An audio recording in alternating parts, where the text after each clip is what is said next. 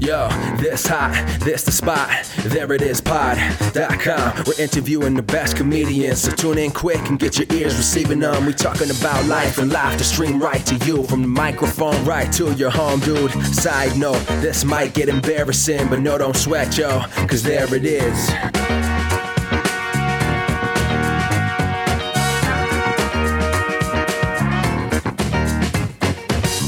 Welcome to the There It Is podcast, a comedy podcast where we talk to interesting people. I'm your host, Jason Farr. Let's do this. Take that, Scott Ackerman. Today's guest is performer Nicole Pascaretta. We talk about her background in acting and different shows she's been a part of and or developed. Really great chat. Before we get into that, I do want to mention that over on our website, we have a post about how men in comedy can support women in comedy. Men not being a sexist is not enough. I thought I was doing good when I co-ran an open mic by encouraging women who came out to come back, but so often they did not come back despite exchanging pleasantries with them all the time. They never seemed to have a problem with me, but they may have had a problem with the scene, and I didn't know because I didn't ask. And I've come to realize that I just may not have done enough to create a space where they felt safe to be in. It wasn't enough for me to just be welcoming. I had to also make sure the scene wasn't aggressive or creepy to women.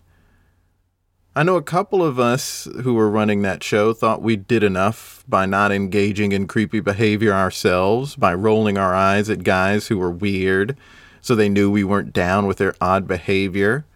But that wasn't enough. We should have asked women what would have made them feel safe and followed through with it. We never did that because it didn't come to our minds because we're dumb. We didn't realize that was how rough it was for women to just go out in the world.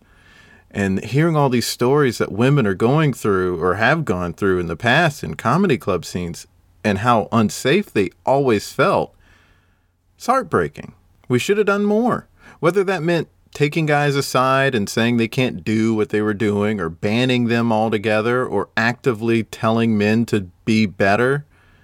I mean, it's just like people saying that it's not enough to not be racist, that you have to actively be anti-racist to defeat racism.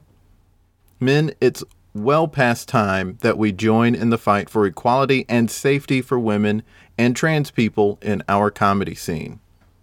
It's a collective comedy scene. It's not ours as in a boys club. It's men's comedy scene. Our is as in all the people who take part in it. No more excuses. No more belittling the cause. You gotta get with it. So check out that post that I put up on thereitispod.com to read up on ways you can be supportive to women in comedy. Also, use the tips to be supportive of other marginalized groups, because if your space is only safe for one group, it ain't all that safe. Now on to today's awesome guest.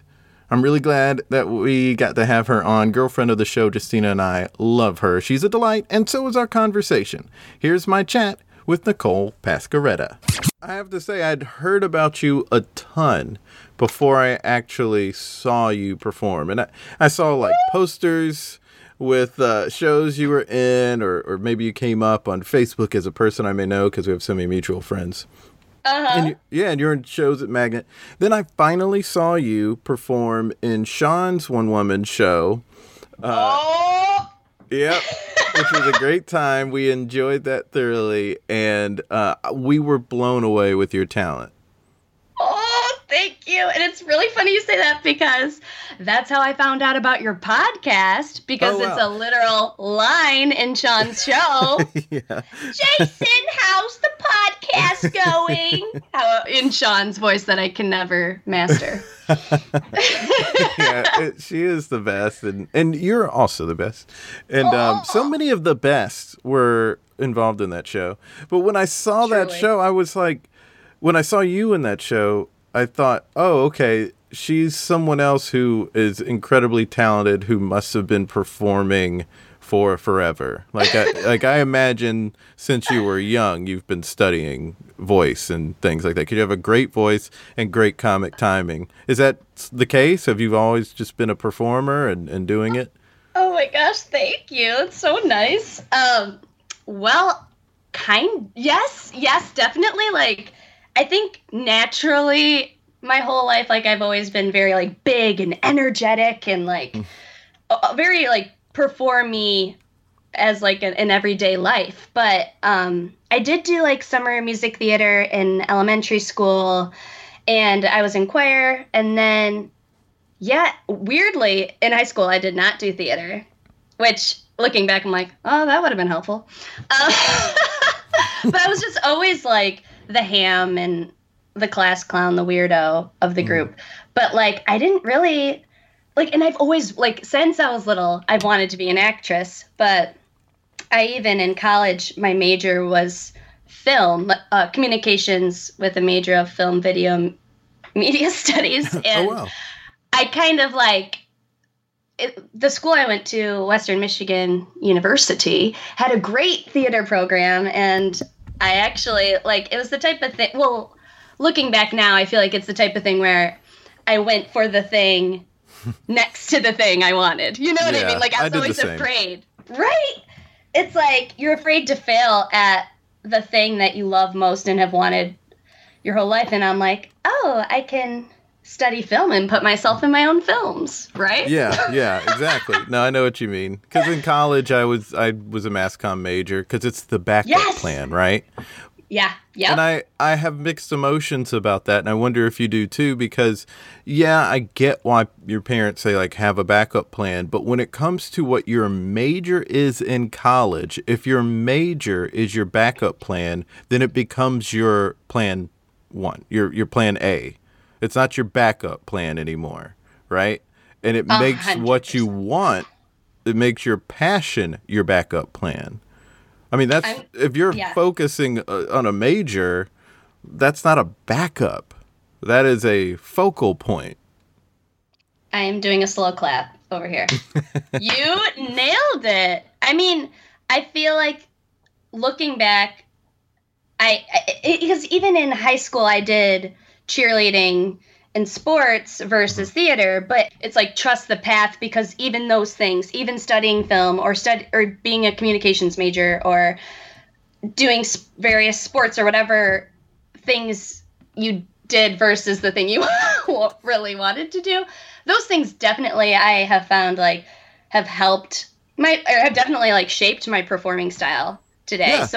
So I'm like not in full regret, but I do agree with you. Like, that's why now I still find myself in a 9-to-5, which is like a security thing, you know? Yeah. Well, yeah, exactly. I mean, it's, you know, I don't know what you should really do. It just feels like a counterproductive step to focus on something else as a major when there's something else you want to do with your life. And we do find a way around it. I mean, I still ended up acting, but I worked in radio for a long time. And I wish I had, fresh out of college, started pursuing acting instead of waiting 4 or 5 years. That's so I feel like I relate so hard to that, because I ended up in advertising, which I'd like radio and advertising. I feel like those are still creative worlds, which I was like so thankful for. But it was still like next to the thing that I wanted to be doing. And it's so interesting that, you find yourself like, oh, I have to get a job. And instead of like learning those skills of acting in like college, were from like the masters of it of the school, or, you know what I mean? Like, that's so interesting. Yeah, I think if I had just focused a little bit differently, you know, if I wanted to work at the radio station, fine, but I should have been a little more proactive about saying, this is the backup.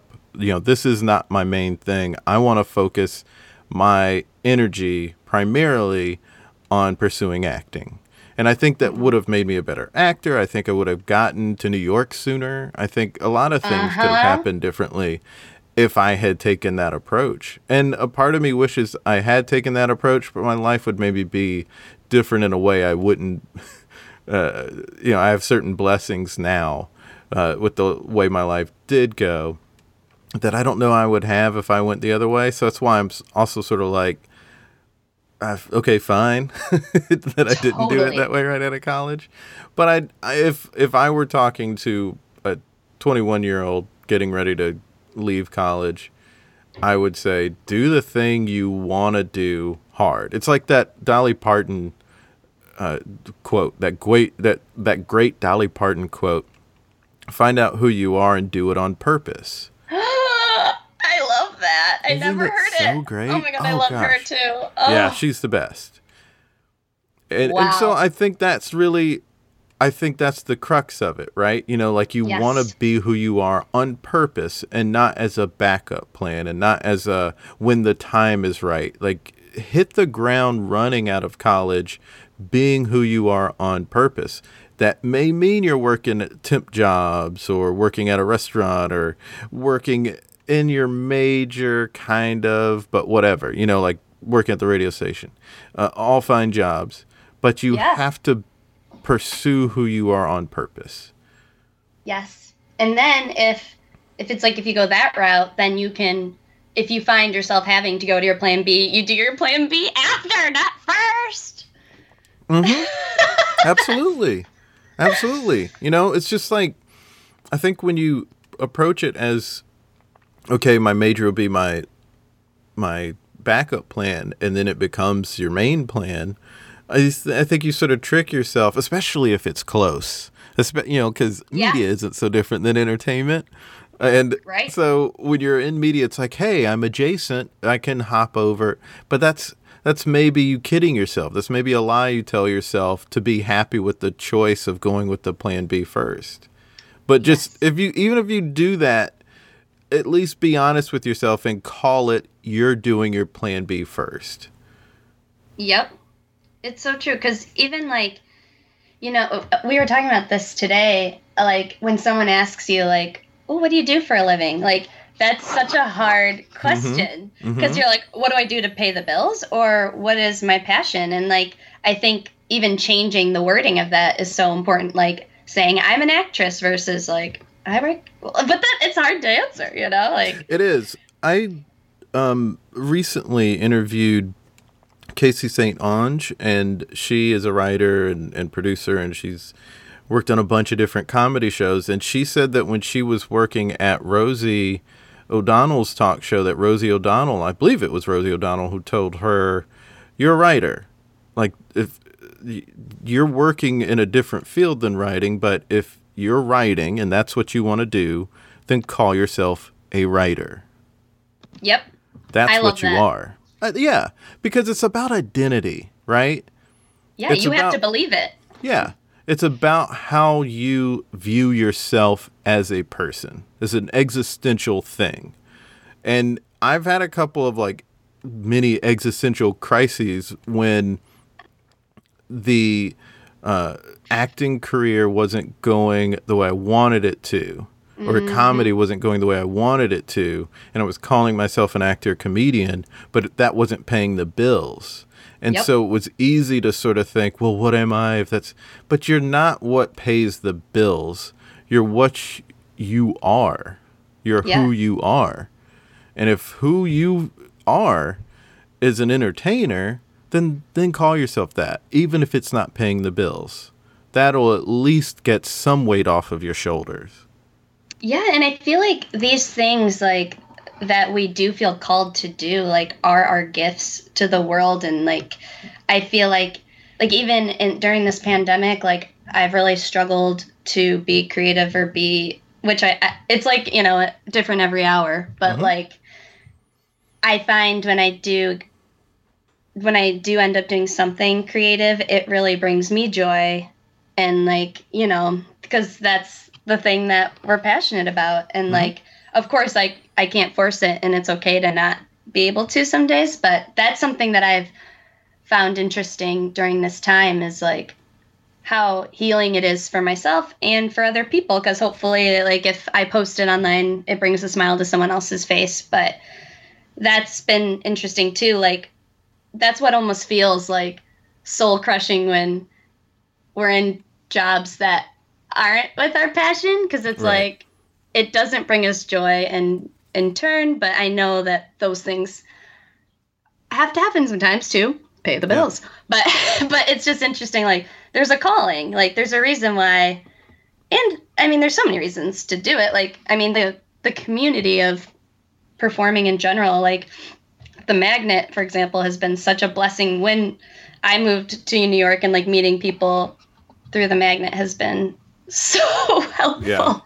Yeah. Like, what a wonderful community. Truly amazing. It makes big New York a little bit more small. Yeah, honestly.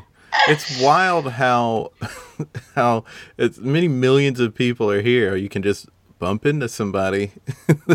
So weird. Like, on the same train car. Like, how does this happen? How? Yeah. I saw somebody last year. I like went into the city, and there was somebody on my train car who did not get on when I got on. They got on at a later stop than my stop. And they had like an interesting outfit, so they stood out. And then when I was like in the city for hours, and then when I went back home, that same person happened to be on the train I was on. Like the car, not the full subway. Right. So I was like, wait a second. That's nuts. It was like totally nuts. This is such a small world, and sometimes we don't realize it. Yes. Let's talk about before you got to New York, because you were in Detroit, correct? Yes. And you were doing comedy there. Is that where you started doing comedy? Yes. So that's like when I graduated from college, that was like my first pursuing of like, okay, like I've known I wanted to be an actress my whole life. Like, I'm just going to try this. And I actually, I think I read Bossy Pants by Tina Fey and was like, oh my gosh, improv comedy. Like, this sounds right up my alley. And my dad told me about an improv comedy theater in the area, and I just signed up for classes, and I was so nervous, and literally, like I always say, it was the thing I was looking for my entire life, but didn't know I was looking for. It like fit so perfectly, like the weirdness, but like, you know, the performing with like an ensemble and it like being made up on the spot and just everything about it, and like the community, that was such a huge turning point in my life. Like, finding that was like, it felt like I was a lost key looking for a lock. Yeah. I make up random That's quotes. a good one. I like that. And it was just like magical. And I feel like a lot of people say that when they say how they found improv. I don't know if that's how you felt, but I did. The way I heard it was Jon Stewart talking about finding comedy, and it said it was like his plug found its socket, which I liked because it's like, comedy energized him. That's what he's saying. It added electricity to him. So I liked that, but I also like the way you put it, because then it's like, it's opening a door to the whole world. Yes, and that's literally how it felt, because it was a time where I'm like, what am I, going into the working, and I'm like, what am I doing? And it was a way for me to get to where I wanted to go. When I think that's another huge part about like what we were talking about earlier, is like what makes it hard to go for our plan A, the thing we want to do, is there is no plan. There is no structure to how to do it. Right. And it's like, so that kind of felt like this is a road, or like I'm enjoying this and this feels right. Like that, I feel like I'm on the right path. So finding improv changed my life for the better in so many ways. And I always want to be a part of improv, no matter where my life takes me. It's just such a magical thing. Yes, absolutely. And like such magical people around you too. So I guess one of the reasons I first started hearing about you is because of our mutual friend Julia Schroeder, also a Detroiter. Yes, and she was like, oh my God, when I met her, it was like, oh, you're my sister. Like, she's like my performing soulmate. And I also feel that about Sean. Like, the two people that we are mutually If the three of you did a show together, I think my head would explode with joy. Same. Yes, agreed. Yeah, I mean, I totally see that sort of kindred spirit among the three of you, because I get the same sort of experience watching all of you perform. It's just like I said, joy. It's just like this pure joy that comes out of each of you and washes over me. It's so great. It's so fun. And you're all so great. I mean, this interview could be an hour of me talking about how great you all are. But let's talk a little bit about why you're great. So, obviously, I mentioned how great of a singer you are. You have a really great voice. So there's a lot of training that went into that. When it comes to your comedic perspective and your presence on stage, is there something particular that you are going for that you've always tried to hone? Okay, so hone is like a perfect word, because the thing about me as a performer, is I am very like explosive and big, and kind of like how I am in everyday life. So that was actually very hard to control at first, and that actually, like, it was like super hard for auditions and stuff, because I feel like that thing about me is like something that makes me different and unique, and like you can't like learn how to be that energetic and like huge and physical, but it would sometimes go to my detriment when it's like you got to be grounded, and like like one time I did an audition. This is so funny. And it was an audition for an accountant, and I'm like, well, I'm going to give them a Nicole accountant, So I was like, hey, just being big. And they're like, can you do it next time a little bit more normal? And then I was like, okay. And they're like, actually less than normal, because your normal is already big. And I was like, this casting director knew this about me in 2.5 seconds. I was like, cool. But yeah, so I feel like I'm just very, I love doing characters. Voices and physicality, and just, I love singing.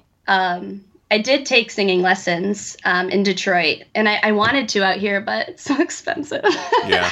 But that helped me so much, because I didn't realize how much, like, when we sing naturally, we're doing it incorrectly. Like, oh yeah, I mean, a lot of pop singers, they're doing things that you're not technically supposed to do sometimes.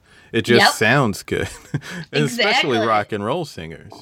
Yep. It's so, like my singing teacher would be like, oh, Adele sings incorrectly. And I'm like, what? How? Yeah, probably like Celine Dion's probably one of the few that like sings. I mean, I don't know. I'm just saying, like, the way she sounds, I could see her being someone they would say sings correctly. Right. But yeah, there are a lot of people who are super great from a different perspective. Right. Yeah, because they just found their voice on their own, which I think is so great too. But it was so helpful to learn the skills, and like, it's so weird how it's mostly mental, like where you visualize the voice coming out of your head helps you like hit notes, and like how like focused your sound is. Like, it like blew my mind. I was like, what? So that was helpful. Oh, goodness gracious. And so you've done 2-person shows with both Sean and Julia, correct? Yes.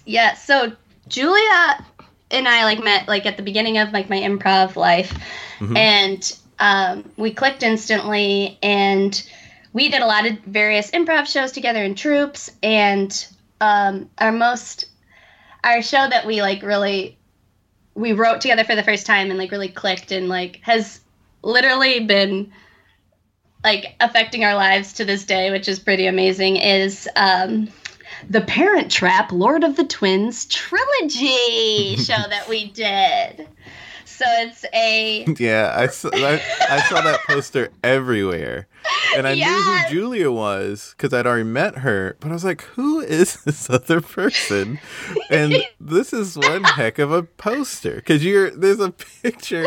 You two are almost nose to nose. And I was just like, how did they not crack up? Like, there's so much intensity in this picture. And it's so funny. But I don't exactly know why, and I don't know how someone captured this moment. That's why we're lucky that a camera is like so quick, because I bet we cracked up immediately after and before. Oh, goodness. I wish I'd seen that show. I kept telling myself to go see it and then never got a chance. No, I mean, it's hard. There's so much to see all the time. Well, yeah. In our lives before. Yep. But yeah, and that's like one of the beauties of that show is we wrote it in Detroit. So it's a 3-part show. We debuted each part in a variety show. Like we had to audition it. Mm-hmm. And then it like started picking up traction. And then we got our own show slot night and we did all 3 parts in a row. And this show is like very scripted, very like rehearsed, like every second is like planned and like, yeah, we snap into different characters and it's very physical and like literally it feels like a workout while we're doing it because we don't stop and like it's like she says something, I say something, and we're like running over the stage and like doing like sword fights and, you know, because it's about it's a dramatic retelling of the 1998 version of The Parent Trap with a Lord of the Rings twist. So naturally all this occurs. Mm-hmm. But so what was so beautiful was moving to New York. I don't know anyone. No one knows like if I can perform or how am I going to get asked to be a part of different shows or you know, like get stage time. And that was so beautiful about that show is like we were able to put it up at the Magnet, at the Pit, at a random bar, at the Brick Comedy Space in Brooklyn. I think that's what it's called.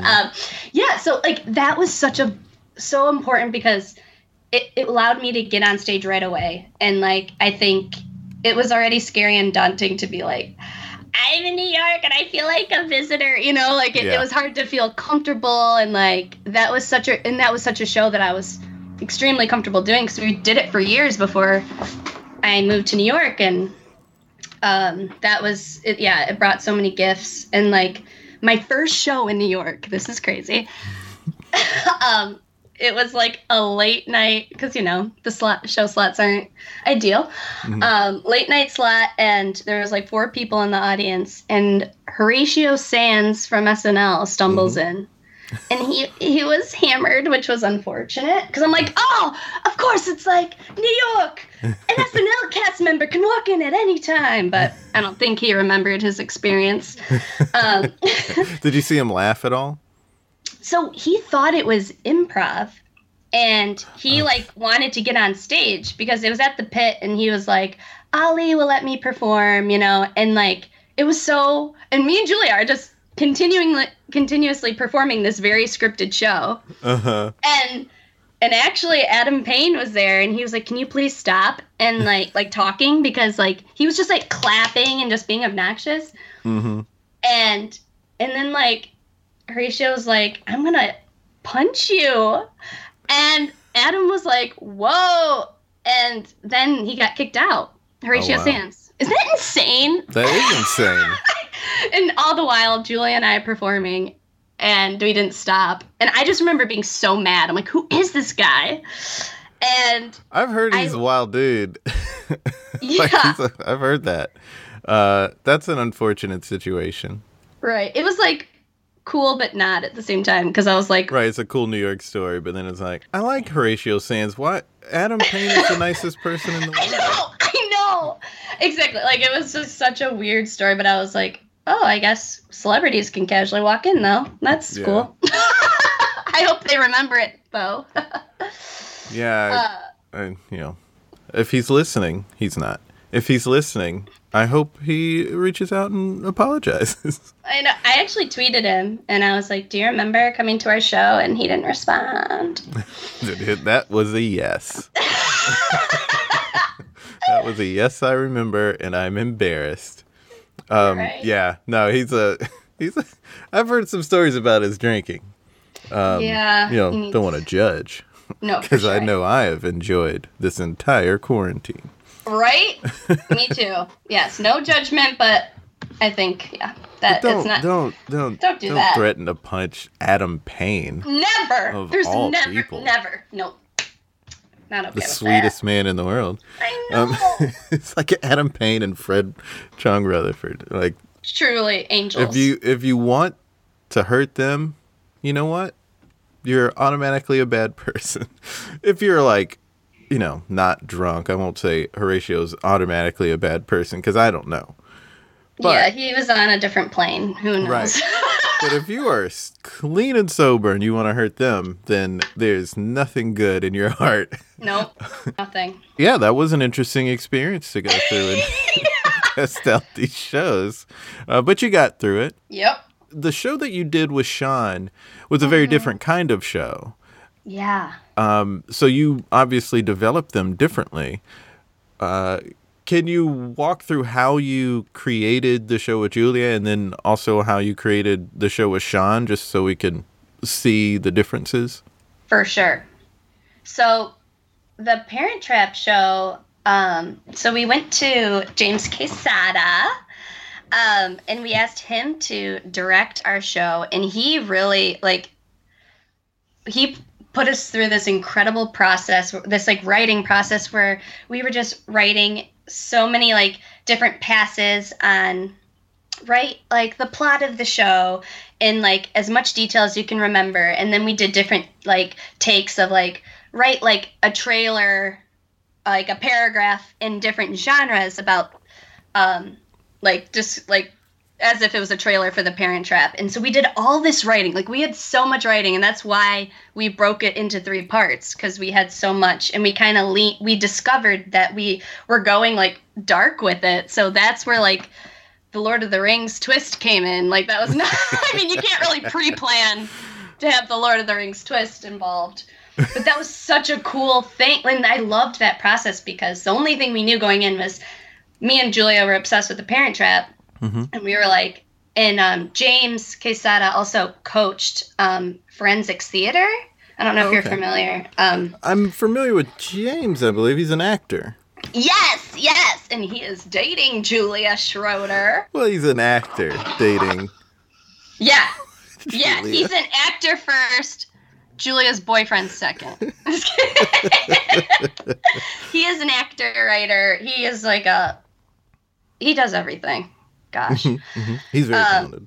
Yes, and he is literally, especially in Michigan, he was my director or coach in everything I was a part of.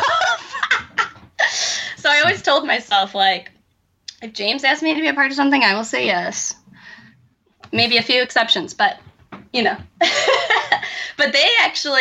we all talked about moving to New York at the same time, and when they set their date to move, I wasn't ready yet. So we've all kind of been on this journey together, which has been really nice.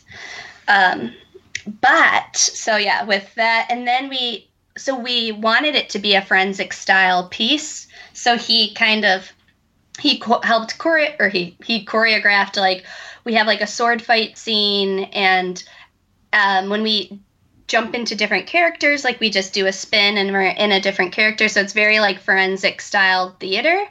Mm-hmm. And it's very fast paced, and the writing, he took our writing and really and he also wrote the script, a part of the script as well. And he just put it all together in this crazy script form that I've never seen before. Mm-hmm.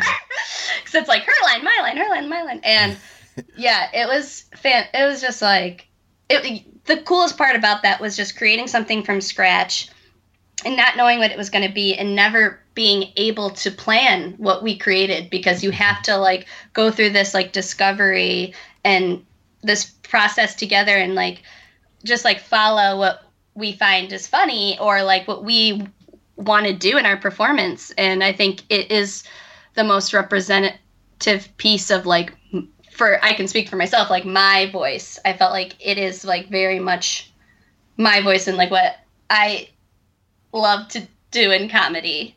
Mm-hmm. And yeah, it's like nostalgic, heartwarming, but also like scary. Like we turn into dragons and yeah. So yeah, that whole thing. And we also are writing before the pandemic broke out. We have been writing since last summer, and then we put up like a workshop, which wasn't like an actual, like it wasn't like a show. We just showed a few people like what we've been working on, and that's also been like an experimental process in like writing and then like planning our next assignment based on like what we found we liked in the assignment we did that day. So it's like just very organic, and I love working with them. That's wonderful. And me and Julia just have like a connection where we can finish each other's sentences like twins. Yeah, with Sean, yeah. What was that process like? Because that was a very musical-based show. Right, Finger and Bob. So that was our musical improv duo. And then we also did, we did a cabaret night. This might be what you're referring to. Like we're singing a song called Single Man Drought, and we play like the women in the song and the men. Mm-hmm. I don't know if that's what you're referring to, but that's actually... I saw things online, and it was, again, like, I can't make it, but I want to see these two. Yeah. And I did see I saw specifically the posters or, you know, the plugs online for Bring Your Own Bob, but I think I saw this cabaret thing, too. Yes.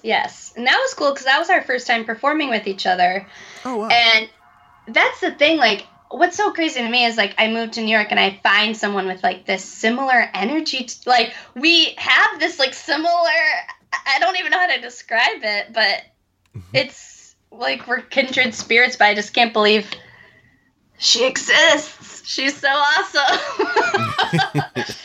And, yeah, she's brought out of me, like, things that, because she is such, like, her music background is like incredible, and like how she can play the piano, and that is just like brought, I feel like, our duo to the next level, because even during this quarantine we have written songs like in separate homes, obviously, and she, like, we wrote a song together, and then she like did all of the music. She mixed it in GarageBand herself, and she also like made our vocals like sound like we were in the same room, and I was like blown away. So like, she's unreal. It's so cool how we can still collaborate long distance, but she's always down for anything. Like, I was like, hey, I want to do this, and she's always like, yep. And yeah, even when we met, it was actually on a Magnet Theater community post. James actually tagged me in a post that she posted, and then we met up to talk about teaching improv games to elderly folks, and because I've done it before in Michigan, working with Gilda's Club, and she met up with me, and then we, like, for our first time meeting, we like decided by the end of that meeting or hangout, and we were like, first of all, did we just become best friends? Yep. Second of all, we need to write a show together. Like, we need to perform together. And that was, like, so cool. Because, you know, when you meet someone for the first time, it's usually, like, you know, like, small talk. And we just, like, dove in and, like, realized how much we had in common. And it just clicked right away. And all the performing we've done since has just felt so right. And, yeah, so that cabaret was our first performance together, and it was so fun because it was a cabaret, and like a lot of people in that show are of course, like musical theater people and like singing like these beautiful ballads, and like me and Sean go there. We're just like putting on a top hat, like speaking like men, and then like taking the top hat off and being like the girls in the scene. It was just like it was like completely like she's the one who asked me to be a part of it, and I loved her approach to say it doesn't have to be what it is on paper. It doesn't have to be like perfect vocals singing like Dear Evan Hansen. Like it can be two silly gals just singing like well, but also being funny and weird, and we really stood out that night because we took it in a different way, and I feel like she always does that, and I love that about her. Yeah, she's wonderful. I mean, I keep saying that. I'm sure the audience is like, yeah, you really cannot say it enough. Like anyone who doesn't know her or Julia, or don't know her or Julia, they're probably like, Jason, you keep saying that. Are you in love? What's your problem? What happened to Girlfriend of the Show, Justina? But like, if you knew them, you would understand. Yeah, you can't say enough for it to be really accurate. Like you have to keip saying it. I agree, and you've shared the stage. Well, I know with Julia, but have you performed with Sean?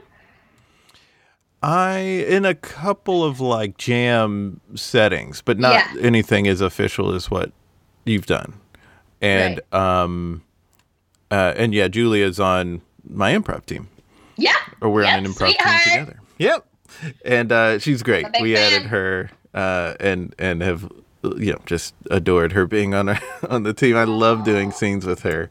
She's so fun to do. We always break in scenes together, but it's just because she's so funny. She just brings an energy into a scene that was like unexpected, and it's just so fun. Even over Zoom, it's fun to just watch her do stuff.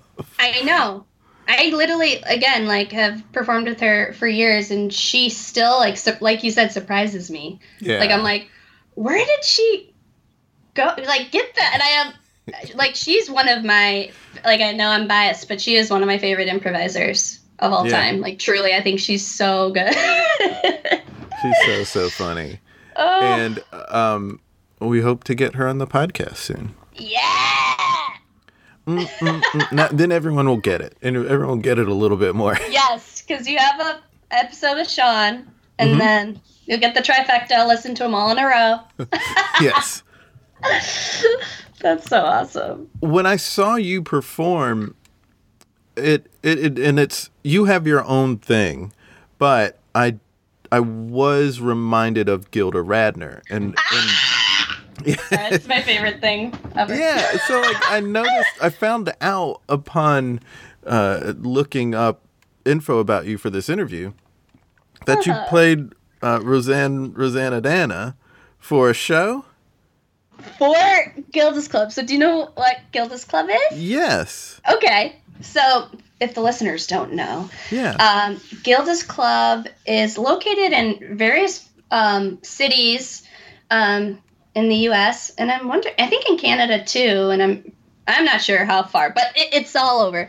And it is a community where people who have cancer or have been affected by cancer, either by a loved one, a family member, can go and receive support. And there's so many different types of support, like therapy sessions or even like group meetings of other people that can come together and just talk and hang out. And how I got involved in Detroit is I actually taught improv workshops with a guy named Chris Moody, who is actually, he's a part of a lot of like the Improv Utopia camps. So I don't know if anyone knows him. Shout out Chris Moody.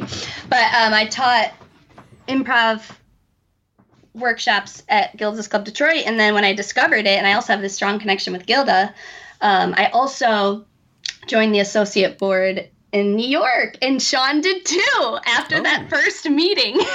Oh, we wow. met. She's like, I'll do it too. So,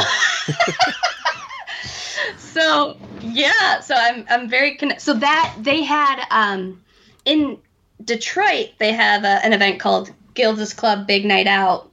And that's like their big fundraiser for Gilda's Club Detroit. And that's where I first dressed up as, or was, Rosanna Dana. And that was amazing. And like everyone took pictures with me. And I soaked in every second. And then the New York Clubhouse found out about the Detroit that I did that. And they sent literally the costume to New York. And I was Rosanna Dana at their gala event. And in true New York fashion, there was a lot of celebrities at this event, and they were honoring Vanessa Bayer that night, which was so great, so cool. And Kenan Thompson was the one who awarded her the award, so they were both there. And I was like, oh my god! And I got a picture with them as Rosanna Dana. Oh, amazing! So I didn't like do an impression. I was prepared. I was like, just in case. They're like, bring out Rosanna Dana. I had it. I practiced. But I didn't do any impression of her, but it was kind of the same thing where I dressed up as her and like took pictures with people. And yeah. And also, Alan Zweibel, who... Oh, yeah. I'm like obsessed with him. Yeah, he's a great writer. He's one of the original writers at SNL. Oh my god, Jason, you are my favorite person. Literally, yes. I'm so glad you knew that. Seriously, that made my life. So I wrote him a letter prior to even being affiliated with Gilda's Club New York when I read his book, Bunny Bunny. Have you read that book? I have not. So it's about his relationship with Gilda. And it, like, moved me so much. And especially because people tell me all the time, like, you remind me of Gilda. And, like, we do have, like, very similar, like you said, like, in my performing, like, energies. And it's just so weird. It's just, like, a level of energy and joy that comes out that I see the connection. But you're your own person. It's not like you're copying her. It's just like that ineffable something that makes somebody a special performer is just at that same level. It's at that same frequency. Thank you so much. That really means a lot. That's really cool. But you're very welcome. I've heard it from, like, and it's weird because I've started hearing this when I started performing, that, like, I remind people of her in some way, shape, or form. And I've heard it from people I know extremely well, and I've heard from people I've never met before. I've heard it since I started performing all the time, and it's just so interesting. And she's also from Detroit, which is crazy. So, yeah, it's such... So, I feel, like, very connected to her, and, like, I wrote Alan a letter, and I got to meet him at the gala. Oh, cool. And that was so special, and, like, he also, like, after I wrote him the letter, he was touched by it. It was literally like 3 pages single space. So, yeah, and he let me, like, have a phone conversation with him. So he was very, like, kind. He's so kind and supportive and nice. And it was so cool to meet him at the gala. And I met him at one other Gilda's Club event. And he just recently came out with a book called Laugh Lines, which I'm reading, and it's awesome. And I've been, like, posting on social media about it, and he's been commenting. So we're, like, friends. That's great. Oh, that's cool. So those are a couple of people I imagine inspire you. When you got really inspired to do comedy, like, what kind of comedy or what kind of performers do you try to not emulate, but what is the style that you like? So after, like, I started performing, Gilda, definitely a huge, and to this day is, like, my number one, after I discovered her. Another thing I would say, like, growing up, I watched all that, and I loved, like, all, like, because it was, like, the kids' version of SNL, you know? Yeah.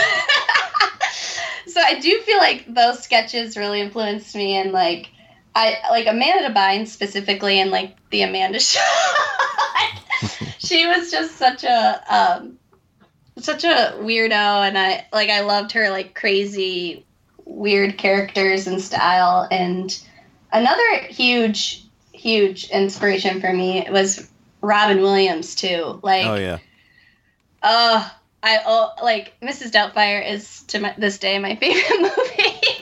And just like, yeah, I love so much about that movie, but especially just like, I feel like they turned on the camera and just let him go wild with characters. Like, there's so many parts in the movie where he's just like doing characters that like don't necessarily, like, there's no way they were written in to the script. Like, he just like, he's so energetic. Like, even I watched so many interviews with him like online, and they can't even get past like, what's your name, because he's just going off on all these tangents and like running all over the stage and like being physical and weird. So I do feel like Robin Williams is a big one for me too. Oh, nice. What sort of things do you hope to do next? I mean, you're on a roll, it seems like. So what do you want to do that's you're either planning for or you hope to get to?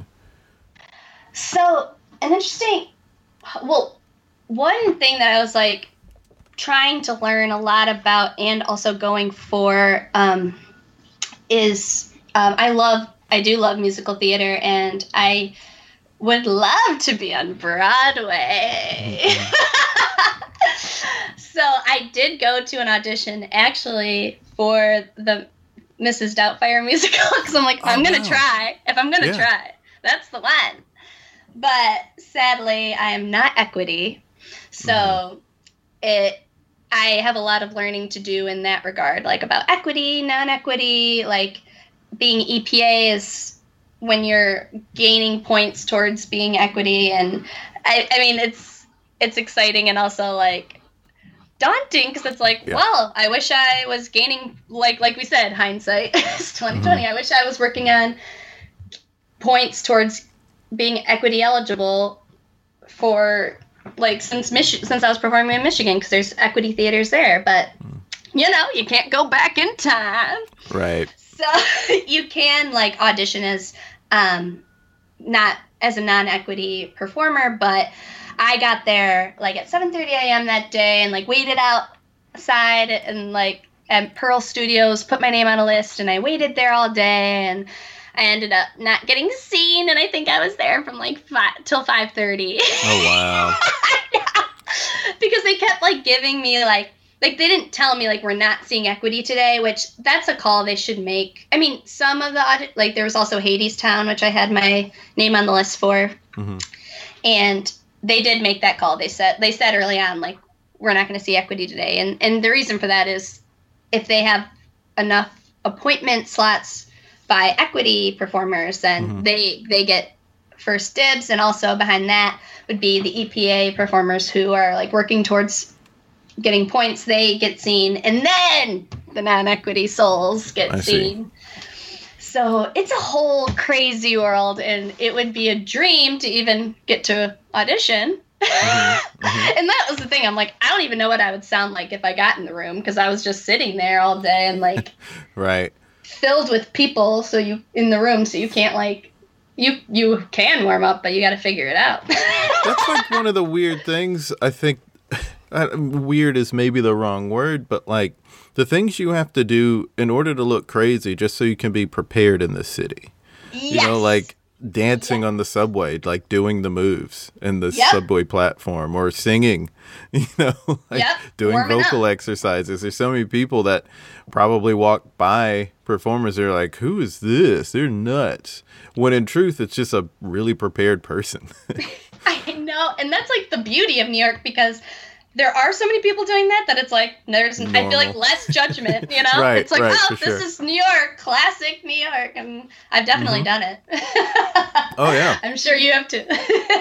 Well, I'm not a singer, but you know, and that's the thing, like there are certain things that I just want to be able to do, and that does involve getting out of a comfort zone to try to do it, you know? Like if I want to practice, if I want to take singing lessons and want to practice in my apartment, somebody else is going to hear it in the building. And, you know, that is a little hump to get over in order to do something, you know, that you don't really have to think about when you don't live in such a confined space as New York City. Yeah, I'm doing the slow clap again. Because that has been really hard to like keep up on my singing, because literally during this quarantine, I was singing in my apartment and the window was open, and my neighbor, who is a teen, like I specifically knew which neighbor yelled this, and he goes, "Stop singing!" And I was like, he has a point. But yeah, I mean, I get it, but at the same time, it's like, I mean, like a teen didn't choose to live in New York City, but an adult did. And if you're an adult, then you have no excuse to not know who else is in New York City and why so many people come to New York City. It's for this, you know? So you're going to hear people practicing, and you can either choose to accept it or not accept it. But if you're not going to accept it, I don't know why you're here. Maybe you're in the wrong place for your vibe. Exactly. That is really a tough part. Or like, you know, if you have roommates, it's like, oh, you got to hear me sing. Or like finding the space to dance. Like I was trying to do TikTok videos in my room, and I have like a 1 foot radius because I didn't want to like my roommate to see me in the living room dancing like a weirdo. So I'm like, this is where I am. This is what I have to do. But I guess that's the beauty of it, right? Yeah, I think that's some of why like maybe teens are so big on TikTok, or like so many of them are on TikTok, is because they don't have the shame yet. Yeah. that adults develop. So we have to hide to do the TikTok dances. Right. When but like a teenager will go into the middle of the house while people are just trying to like read and just 100%. Do a TikTok. Yep. Well, I could talk to you forever, but we are getting towards the end of the episode, so that means it's time to create something together. Ooh, yay. And I'm trying to think what that thing could be. An obvious one is if we did a 2-person show. How would we develop that, and maybe what that would be involved with that? I love that. Do you have any other ideas before we jump? Oh, yes. And we can also inspire us the fact that we both are communications majors, and we both are connected by nice, joyful people. I feel like that has to be a part of it. Oh, yeah. Yeah. So let's see.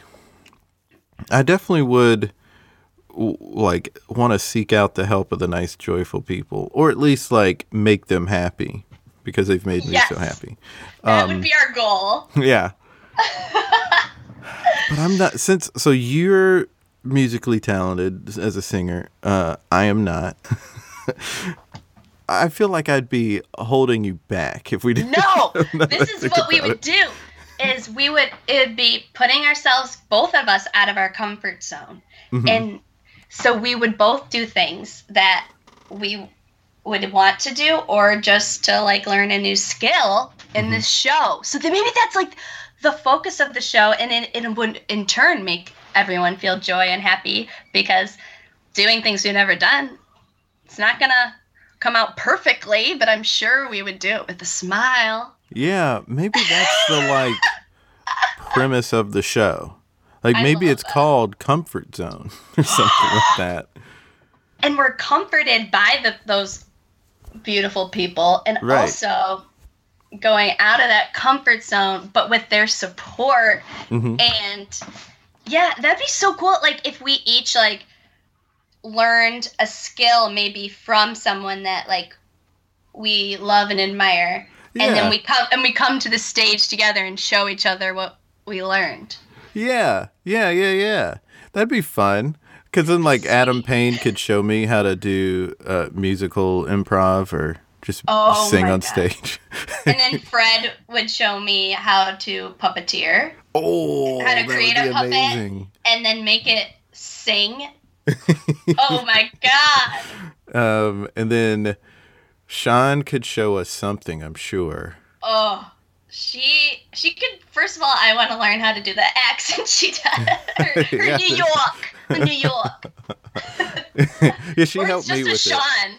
Sean. She helped me with it when she was on. Let's see.